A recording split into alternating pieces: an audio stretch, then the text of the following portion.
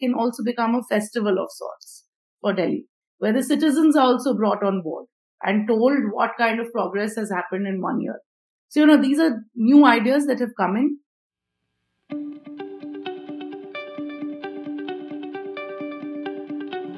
Hello and welcome to the season 2 of Understanding the Future. I'm your host Punit Gandhi, and Climate Center for Cities is excited to bring to you a podcast about the future of work in the field of climate change, urban development, sustainability, and innovation. We will talk to experts working on ground as well as in the top management of government and non-governmental organizations to better understand how the field looks like in future. This will help us in preparing to enable climate actions as well as gauge the type of skill sets and jobs that would be required in future to solve complex challenges. If you are listening to it for the first time, do tune into season 1.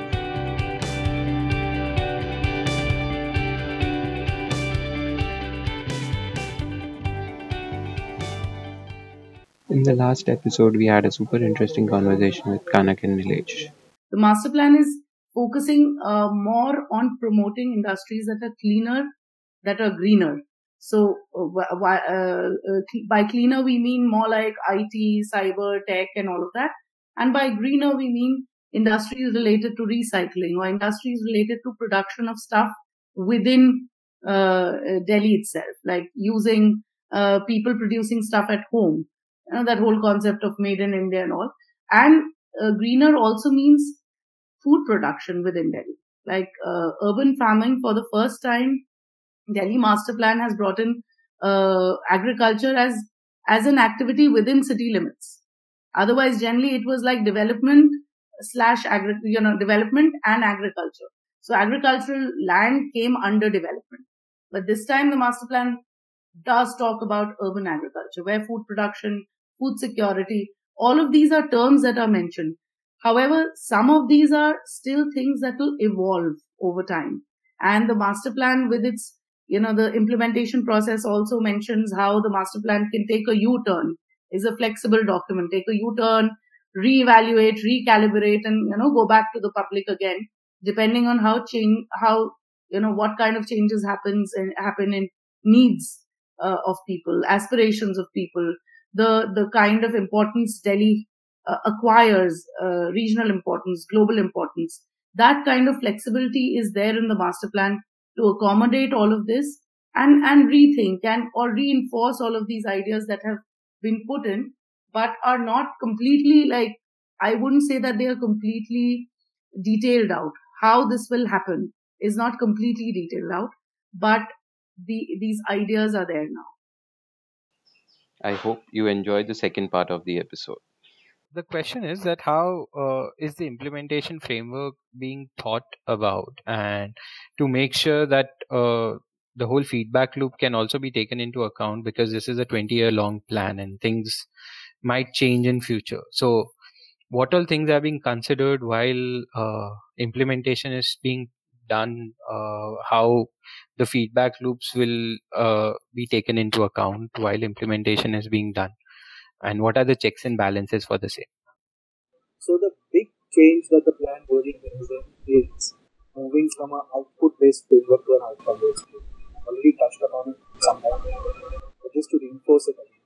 The idea is to say that, rather than trying to measure how many houses we built or how many sewage treatment plants we built or how many parks we created in terms of the numbers, if we could look at outcomes in the sense that were we able to create a spectrum of houses to meet the large number of needs?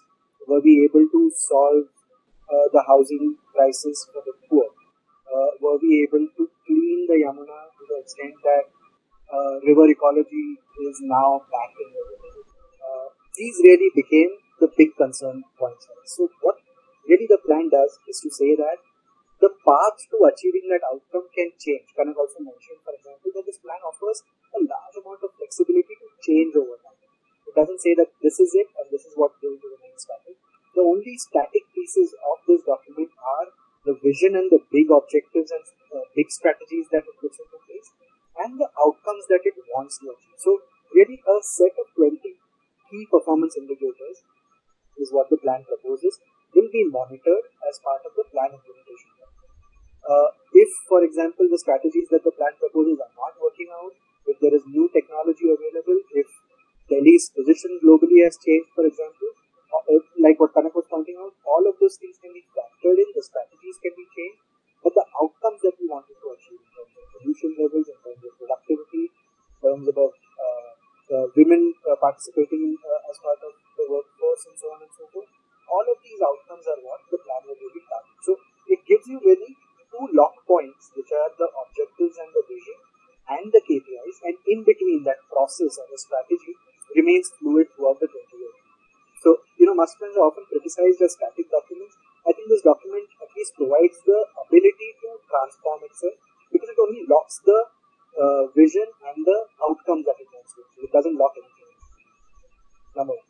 Second thing that it really attempts to do is, and kind of really pointed that out at the start, is this whole issue of multiplicity of agencies. There are so many agencies in Delhi, so many governance frameworks that kind of overlap and come together in this area. That we have one linear framework that says the plan will be implemented in this fashion becomes very, very difficult. What the plan therefore does is that it sets up or proposes three committees. These three committees are the Environmental Sustainability Committee, the City Vitality Committee, and the Livability Committee. These three committees, really headed by the Honorable LG, become multi-agency committees that are focused on achieving the three goals. If you recall, there is one vision that is backed up by three goals. So the idea was to connect a committee to a goal and make that committee's responsibility to chase that goal, really. And how would it chase it? It would essentially chase it through measuring the various KPIs that are pegged against that goal. So created those committees that look at this entire process. The third thing we realized, which was a big idea, was to say that when we did the baseline exercise, because if I'm not wrong, Kanak, at least a year to put the baseline together, to really get data from various agencies, collate that, put it into one place. And it's a time-consuming and often fairly redundant exercise, considering the fact that this data should be readily available to planners if any kind of dynamic planning is really expected to take place. So this plan again proposes what it calls a data. What the data sets exactly are will need to be figured out as part of the committee's working with the committee. But there would be a data protocol that essentially says all of the agencies in Delhi will need to submit data on pre-specified metrics and indicators on an annual basis or on a monthly basis or on a daily basis, whatever the periodicity that data protocol sets up, such that the planning agency or the technical components of these committees at any given point in time have enough solid data available that's very real time and updated to make changes or to take plans. So the data protocol became a third big element that we used. The fourth element was to say that DDA's own role kind of transforms from somebody who was actively acquiring land and planning it to becoming really a facilitator. Now, as a facilitator, what would it do? It would not only facilitate industry and academia and research around planning practice in Delhi, but it will also actually help stakeholders on the ground take up local area planning for their own sites or things like that. So, and third also becomes this whole technical unit that drives monitoring of the plan. So really these 4-5 pieces where so the idea was to set up DDA that way and create specific units in it. And the fourth big thing I think really is to drive citizen engagement constantly. So perhaps Kanak can also dwell on that a little more. But there is a portal. The idea that citizen engagement cannot be restricted just to the plan making process. It will have to spill over into the entire 20-year plan implementation process. Now, how does one begin to do that? To begin with, one small start that has been made is to create a citizen engagement portal, which is expected to last the entire planning period.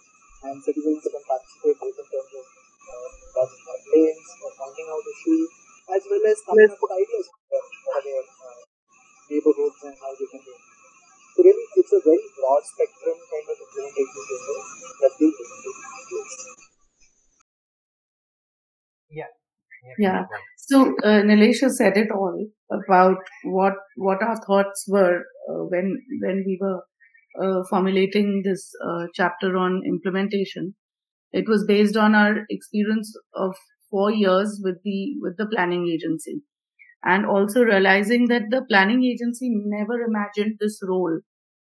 Historically, it is known to acquire land, develop it, and dispose it off. So any planning agency in India is used to that kind of a role.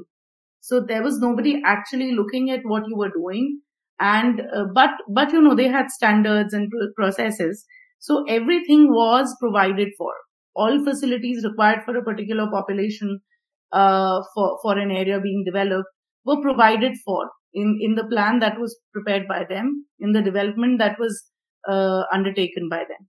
After this, these houses and these facilities and these lands for hospitals, etc., were sold off, and this entire area would come under the municipality's jurisdiction for maintenance and all of that, and taxes would start to be paid to the municipality from the citizens.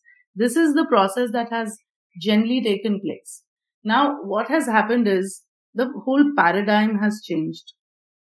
Given the global discourse of land rights, as well as at India level also, the change in the policy of land acquisition, which favors the landowners more than the public agency, has brought about this paradigm shift.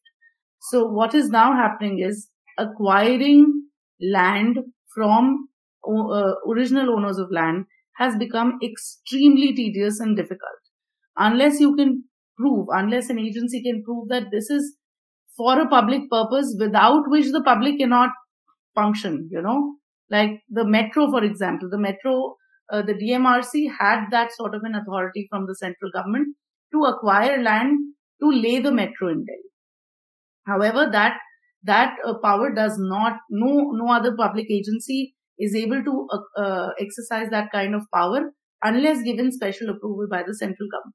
So in this change scenario, Delhi Development Authority also has to change the way it functioned for so many years. So it has to now become more of a regulator of development that will happen by private enterprise, or by citizens getting together, looking at an area together and saying, okay, we would like to regenerate this area. These buildings can stay. These are fairly new. These buildings will have to go. And, looking at the master plan, we would also have to give 20% of the area as greens. So, getting all of that together and to regulate this development to see whether they are following all the norms or not is the new role of DDA. Another hat that DDA will now be wearing is that of a facilitator. So you cannot just leave it on the people to read the master plan, to understand it, and to also apply all the norms on the development that is coming up. You have to also get people together. Otherwise, huge areas of Delhi, if you can of course always reconstruct on your own small plot. But if you want to regenerate larger areas in Delhi, you will also have to become a facilitator as the planning agency to get all different people on board. That this is how this area will get developed. This is how you can go about it. These will be the processes that you will have to follow. These are the approvals. These are the norms that apply. So I think the implementation and monitoring framework also takes into account this changed role of DDA.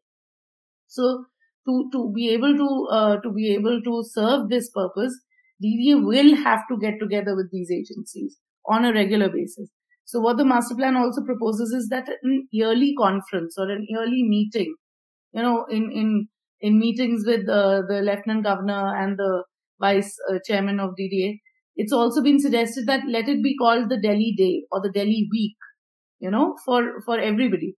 And it won't only be for agencies, while for a week maybe the agencies can meet, compare notes, see what has developed in Delhi, what kind of, whether the objectives are being achieved or not, whether the different committees that have been set up, whether the KPIs are being, followed up or not, monitored or not. All of that can happen, but it can also become a festival of sorts. for Delhi, where the citizens are also brought on board and told what kind of progress has happened in 1 year. So, these are new ideas that have come in. It still remains to be seen what will happen next year when this plan is 1 year old.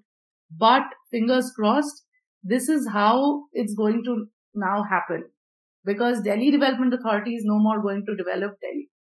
It is going to facilitate development in Delhi. So we hope that this implementation and monitoring framework that we've created will bring about this convergence of objectives of different agencies, and will bring citizens on board, and development can be sustainable, and all of that has been envisaged for Delhi. Yeah, so just to build on what Kanak was saying, the master plan, after it was released as a draft, has received a lot of comment on the fact that it doesn't lay out a very clear, stringent implementation plan, or that it doesn't give very clear financial outlays of what it might cost to get the plan implemented. And I think that was very, very conscious. And I think it's important to note that it was a very conscious decision not to do that, because of the sheer complexity of Delhi. And if we would have kind of come up with a very strong, linear implementation framework as well as a capital investment framework, I think it would have straitjacketed the plan in many ways. The idea was to create an enabling enough framework and a enabling, transparent, and I would call it accountable, because when people are expected to meet and report to the public on a annual basis, it changes the ball game completely. You cannot escape accountability, because then you would have to, and done only from a master plan perspective, that your master plan said this, what have we done this year in that direction. So it kind of sets in an accountability framework. And then how much budget am I allocating? You also have to understand a lot of these agencies that work in Delhi operate under very different central ministries, for example. So their budget allocations, other priorities that play on them are all completely sometimes tangential to each other. So the idea was to not fix it to or make it so rigorous in the plan, because remember, it's a statutory document, to not make it so stiff and rigid that it doesn't then allow implementation on the ground. So it was a very conscious decision to create just a larger enabling framework and leave the budgeting or the actual projectization decisions or the process decisions to these committees, which in any case are a very complex multi-agency kind of frameworks. So just wanted to kind of sum up that it was a very conscious decision to do that. Yeah, and so here it makes it interesting, and that is where I want to bring out the last question as well, that we ask everyone, that while we develop this whole master plan, there is something on the skills part that would be required, and and this is where the podcast is also framed, that what is the future of work in the cities being developed. So when we are talking about developing master plan, what are the skill sets that would be required to develop this thing? I'm not going to say that there can be a part of it which you can also answer on the line, that the new kinds of jobs that might come up in future in the city, but also what are the different kinds of skill sets that would be required to develop such a master plan, and what all other things can come up into the ecosystem for the city? Well, I think it's a damn good question, honestly, because the master plan as an instrument is undergoing such fundamental changes that I think the group that's really putting the master plan together would have to look at skill sets that go beyond classic planning frameworks. So our team, for instance, has had a mix of planners, urban designers, geographers, economists. We didn't really have a social scientist, but I think it's important to probably bring in social science as well to bear on planning decisions. But I think this question also has to be tackled in multiple ways. One is the question of who's making the plan and what skill sets does that agency need to have or that unit need to have. But the other is also to reimagine what Kanak was saying, for example, and which I also said earlier, is the role of DDA or the role of the planning agency itself, which is going to run with this plan, which is going to actually be the custodian of the plan. That itself is undergoing change. So, for example, you would have to have very robust geospatial analysis abilities as part of DDA, not just a plan making or policy writing ability, but very strong geospatial analysis abilities. You would have to have very strong project development and project financial analysis kind of abilities. You would have to have very strong community engagement abilities, which if you have to really play the role of a facilitator. So I think DDA as well as master planning units in the future would have to be really multidisciplinary units that package a lot of these multiple skills. For that matter, our team also has had an environmental scientist, just to think through environment not just as a piece of land, but as a set of multiple correlations that come together to interact with city space. So that ability to really translate all of those things into a spatial logic, you require an environmental scientist to be a part of the team. So you really do require a very large spectrum of people coming together now for if master plans really have to be revisioned or restructured as devices that are also able to give us a lot of strategic outcomes and not just land-based regulatory outcomes. Kanak? Yeah. I completely agree with Nilesh. And a couple of things we learned on our way to the to the preparation of the master plan are also that there are points at which you would need special skills. Like at the time when we were doing the public engagement, we really did it with our own resources, like, urban planners and urban designers designing a program to engage with public. We really wanted people with communication backgrounds and all of that to pitch in, something like a digital marketing person, not marketing in that sense, but to spread the word about the master plan to as many people as possible was something that was done by us, because we really wanted to do it, and it was a requirement by us for this plan to become really inclusive and public friendly. We wanted to do it, and we did it as a team. But we missed on having, we really wanted to have such people on board. It was very difficult so it's not only about the new kinds of skill sets that are required for the entire duration of plan preparation, but also what are required at certain particular points. Like we had a team member who was from a background of economy, but not necessarily urban economy. So, urban economics is a subject that needs to be talked about in India more, because economists talk about cities in India. You can look at articles in newspapers and all. A lot of articles about cities are written by economists rather than planners or urban designers. The reason being that they are looking at the city from the perspective of economy, from the perspective of how much GDP is there, what kind of growth trajectory the city has. But the planners are also looking at the city as a piece of land where a lot of functions are being performed. So the growth trajectory will be impacted by what the city, how the city will develop, what all functions the city will serve. So I think it's important to have all of these disciplines. Like a multidisciplinary team is okay, but all of these disciplines to actually converge, people have to start talking. Planners, urban designers who are traditionally related with plans have to start talking about the city. I think this podcast is an amazing, initiative, and we are quite fortunate to be one of the first people to talk about master planning, which generally people think of as a very, very technical kind of thing, but it isn't that technical. When you start talking about it, when you start, strategizing about the city, it's the people also. People also have given us ideas that have been incorporated in the master plan. So, the skills that are required specifically are planners, urban designers, and yes, geospatial skills are required for the entire duration. But other skills like communication, urban economics, all of these expertise and, this has to come in at different points of the plan.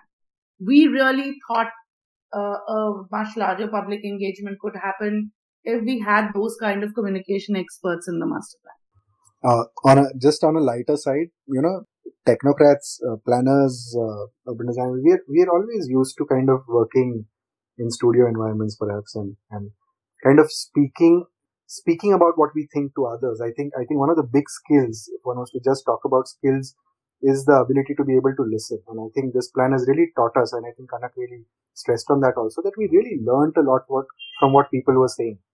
And people were actually not just speaking general things, but they were actually telling us what part of the plan, which clause of the plan they could probably change, and how it would impact them. So I think the ability to listen, even as people coming from very strong technical backgrounds, I think that ability to listen is something, is an essential skill that's required for, I think, all disciplinarians to cultivate really as part of the plan making process. There's also another thing, that skills are one thing, but the importance of having a dedicated team, which in this case we were fortunate to have for the entire duration, is extremely important.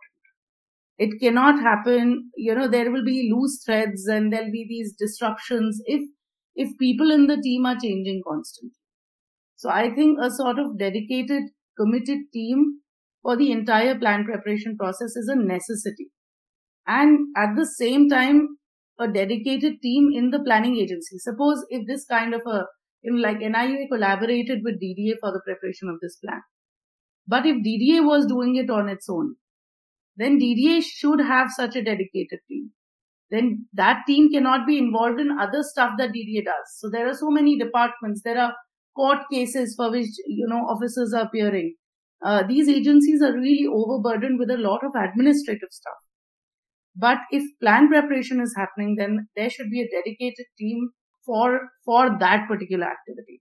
It cannot be involved in. So that's why this probably worked much better, the DDA and IUA collaboration. So this is just, we are just sharing our thoughts because you asked such a question. And it's an interesting question, in fact. One should probably write about what kind of multiple disciplines and, how much of their, for how much time will they be required. This should be written about. I think it would make a great article. Yeah, that's a kind of idea that we also try to cater with this podcast, that what is the future of cities and what is the future of work in cities in general. So we touch upon all different kinds of topics, and we go in depth about each topic and then come to the point of what are the skill sets for that, so that we can map it in a better way. Let's just put it in a simple terms, that everything possible. Thank you so much, Kanak and Nilesh. If I have missed out on any particular point on the development of master plan and you would like to share, I think this can be the last segment before we end it. So I was just telling you, Puneet, that, mobility is something that's, that we call the backbone of the master plan, and about which we did not probably, Nilesh did touch upon it, but with respect to transit-oriented development. But apart from that also, because this is, you asked a specific question about environment and sustainability, I'm saying that this is one of the areas that is going to contribute a lot towards reducing GHG emissions, because the plan focuses on a shift from private modes of transport to public modes of transport. For every project, large-scale project, like any sector that comes up for development, or any large area that comes up for development, walkability plans. So plans for, plans that show a network of pedestrian streets are a must now. They've been made mandatory by the master plan. Similarly, cycling plans are made mandatory by the master plan for any large projects like a sector or a big development scheme. So this will encourage people to use non-motorized transport. And electric vehicles also have been, and not only electric vehicles, but as we are discovering new fuels, more environment-friendly fuels. Any such kind of infrastructure that is developed for transport should be flexible enough to be used by the next, discovery that is made. So, if, for example, if some sort of hydrogen fuel is promoted after electric vehicles, that infrastructure should be usable by the new modes of transport that are promoted by the government. So this shift is something that is being envisaged through TOD and through provision of these kinds of what is called the right of way, ROW, you'll find that this is one of the most used terms in the master plan document if you do a word search. So the ROW is the right of way. So a right of way is, if you look at the road, what all is the road covering?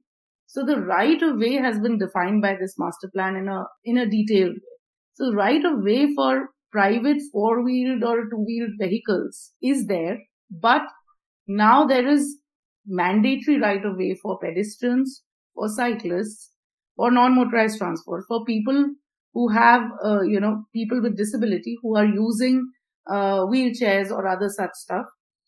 For MUZ, like multi-utility zones, these are called, where vendors and such informal sector can sit, for facilities like public toilets, for facilities like, pollution tackling devices and other safety features like cameras and all.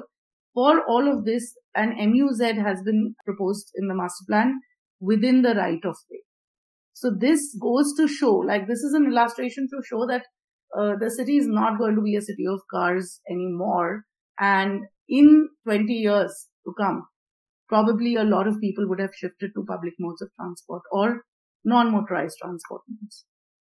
Nilesh, you also, if you have any other point that we may have. No, so, what you spoke about also makes me realize that, we didn't point out the fact that there's probably one singular master plan that has a dedicated chapter on public spaces. And I think it's important to note because the team has valued public spaces as one of the most important concerns for cities to remain active and vibrant on the one hand, but to also remain extremely safe for everybody. So it talks about public spaces, it talks about how new plazas can be created. Kanak spoke about MUZs and how streets can be made active. But it also, for example, pegs the idea of a 24 city. It starts talking about a nighttime economy coming into play, identifying circuits to begin with where, certain public areas and certain businesses, etc., can be allowed to operate through the night. We can have festivals around them. One can have some kind of circuits that are operating throughout the year around certain themes. So the idea of, really activating the city at night, which has a direct impact on safety and security perceptions of the city also, is something that I think this is one of the few plans, or I probably would put my neck on the line and say the only plan as of now that really has a dedicated chapter on public spaces. And I think we should record that as part of this podcast. Yeah. And honestly, I think just would like to say one thing that was really fascinating as part of this entire process for us is that I think as part of the plan making process, Puneet, we were really able to reach out to a lot of people in the city, a lot of very, very different stakeholders ranging from hardcore government departments to civil society to actual citizens talking back to us. And I hope this conversation continues because, this conversation should not close. The energy that the plan making process generates should not diffuse after the plan is out in the public domain. That energy is something that can actually carry the implementation of the plan in the truest sense forward. And really, that's the hope that these frameworks for engaging not just the private sector for construction of roads and other things or creating new development, but with citizens, with the local traders association and so on and so forth. These engagements, if somehow these frameworks can really solidify and become stronger over time, I think that would be the success of this larger enabling framework that the plan really proposes. Yeah. In fact, during the public engagement process, we had specific engagement with the youth, and the youth of the team interacted with the youth of the city, and it was quite a fascinating exercise because the youth themselves then asked for a couple of more meetings. They said, you focused on youth, but let's focus on areas that are important for youth. So then the meetings started focusing on work. What kind of economic opportunities are there for youth? What kind of educational, opportunities are there?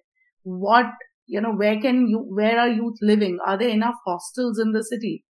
Because not everybody wants to have a house, a big house so what kind of small format housing can, so many ideas came from these interactions. I think Nilesh is absolutely right. I second him that it lies in the what is that term? So only if this engagement continues will we be able to say that that enabling framework has been successful.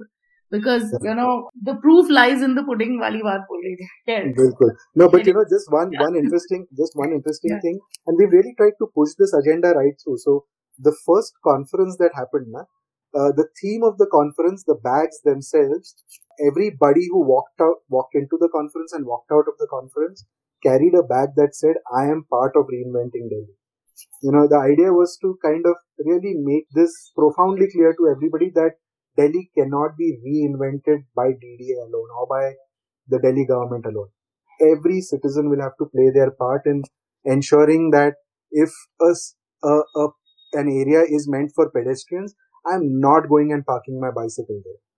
Or I'm not going and actually parking my car there. There are cars parked in Delhi on pavements.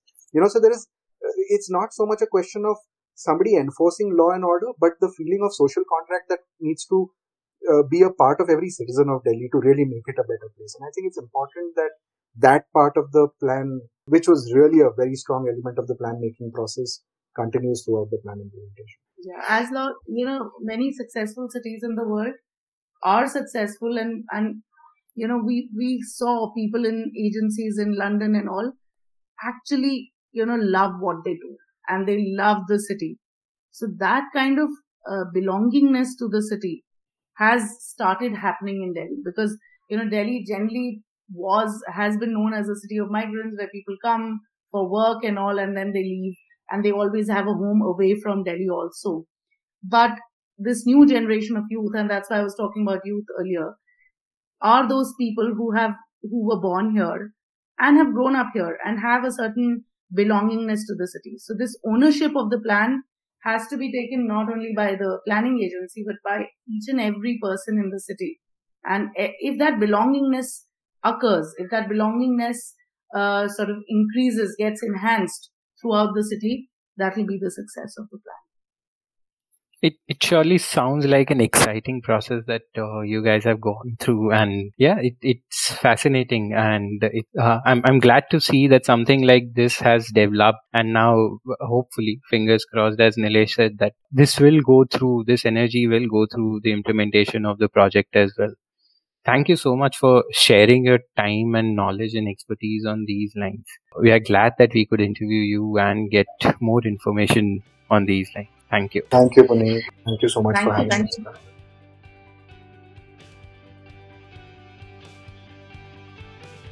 You have been listening to Understanding the Future podcast. To know more about Climate Center for Cities, check out our website www.niua.org/c-q. The show is conceptualized, produced and edited by Punit Gandhi, Senior Associate at CQ.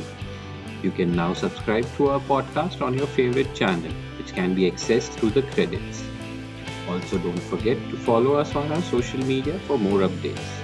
Do share your reviews with us and help us spread the podcast to your friends and colleagues. Do write to us if you would be interested in learning about any specific topics. Thank you and stay tuned for our next episode.